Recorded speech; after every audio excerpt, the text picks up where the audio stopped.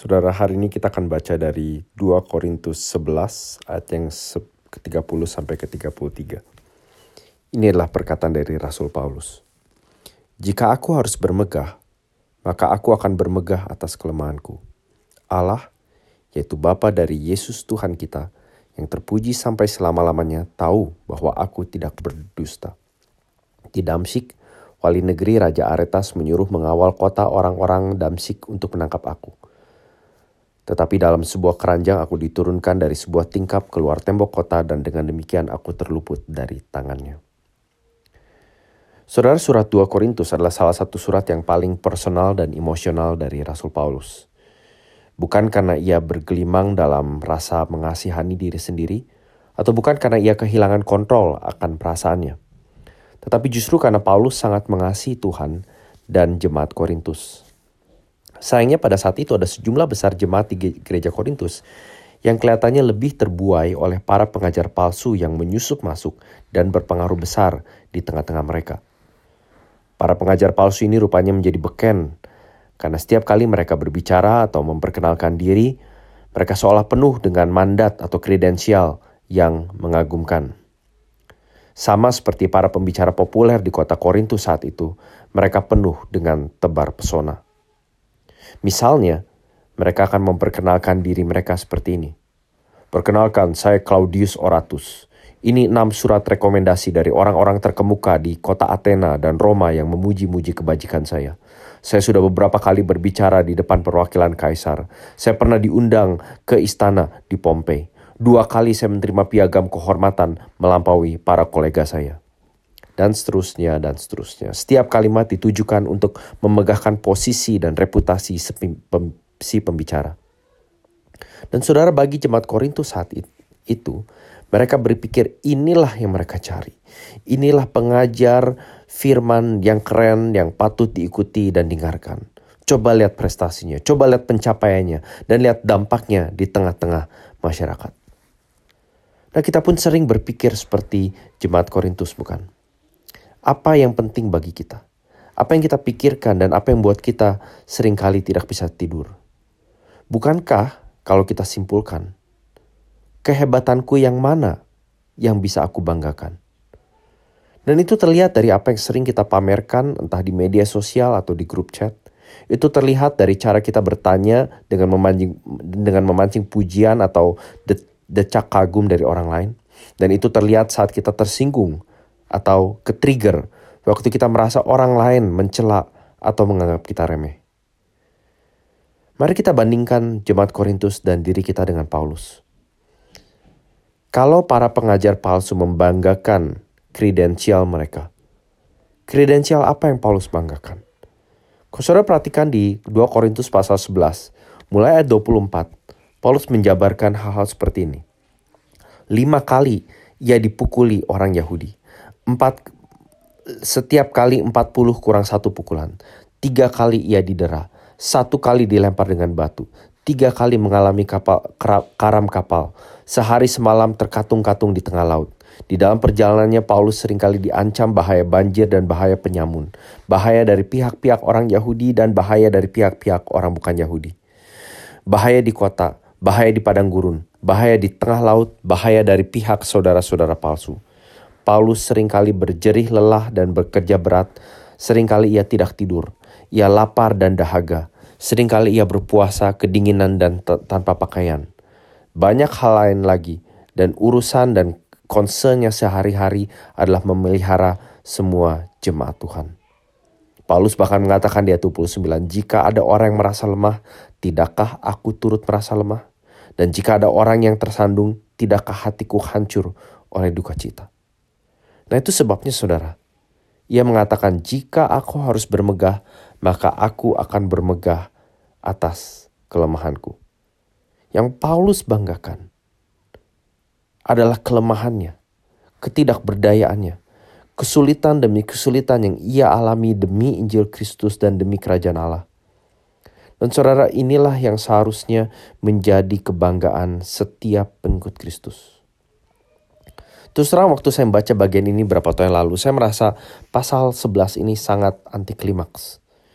Mengapa Paulus harus cerita tentang bagaimana ia dikejar-kejar di Damsyik dan sampai harus kabur dengan cara yang enggak keren sama sekali, yaitu dengan diturunkan di sebuah tembok ke dalam sebuah ranjang dan supaya lolos dari para pengejarnya.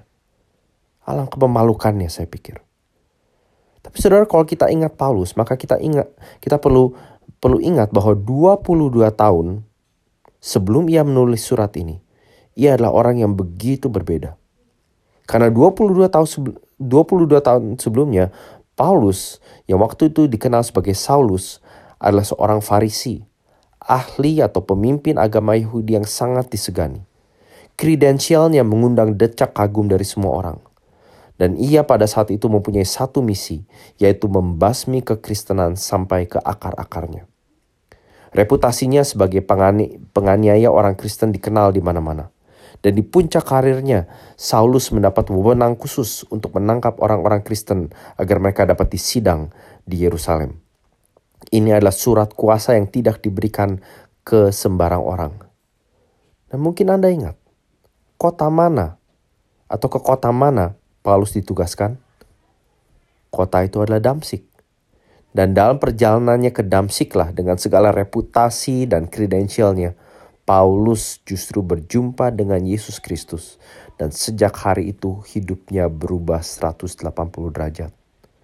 Saulus bukan saja menjadi percaya kepada Yesus, tetapi ia menyerahkan seluruh hidupnya demi misi dan pekerjaan Yesus di dunia ini. Dan sekarang, Paulus melihat insiden yang terjadi di kota Damsyik sebagai pola hidupnya yang baru. Insiden di mana ia tidak lagi membanggakan prestasi dan kredensial dirinya sendiri, tetapi yang dia banggakan adalah penderitaan dan kesulitan yang ia alami bagi Kristus. Nah, saudara, saya tidak biasanya baca komentar atau tidak biasanya memperhatikan komentar di media sosial. Tetapi minggu lalu saya iseng baca komentar terhadap sebuah video yang di mana pembicaranya menjelaskan tentang ketuhanan Yesus Kristus. Dan ada salah satu komentar yang berbunyi seperti ini. Lu punya Tuhan yang mati, malu-maluin. Saudaraku, 2000 tahun berjalan, kerajaan silih berganti, teknologi dan tren datang dan pergi. Artis, aktor, pembicara populer hidup dan mati. Tetapi perhatikan, Anda akan selalu menemukan orang Kristen sejati yang justru akan berkata bersama dengan Paulus. Betul, Tuhanku mati dengan memalukan. Tetapi itu adalah rasa malu yang seharusnya aku terima, yang seharusnya aku tanggung. Dan ceritanya tidak berakhir di situ, karena Yesus Kristus bangkit dalam kemuliaan. Dan tidak ada kebanggaan yang lebih besar selain berkorban dan menderita bagi Dia.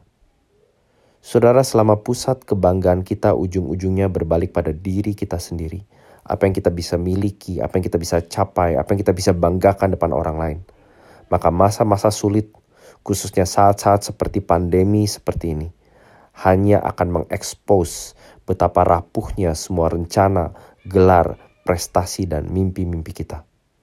Tetapi selama pusat kebanggaan kita adalah Yesus Kristus, maka masa-masa sulit justru akan menunjukkan betapa kuat, lembut, dan berkuasanya Yesus bagi kita. Mari kita berdoa. Bapa dalam surga, tolong kami untuk mengingat bahwa Engkau telah mengutus anak-Mu, Tuhan kami Yesus Kristus, untuk mati dan dibangkitkan dan naik ke surga menjadi perantara bagi kami, sebagai Raja dan Hakim yang akan datang kembali, menyelesaikan dan membereskan segala ketidakadilan, kebingungan, hal-hal yang mencekam kami di dunia ini. Tapi juga pada saat yang sama ia mengundang kami untuk berbagian di dalam pekerjaan dan misinya.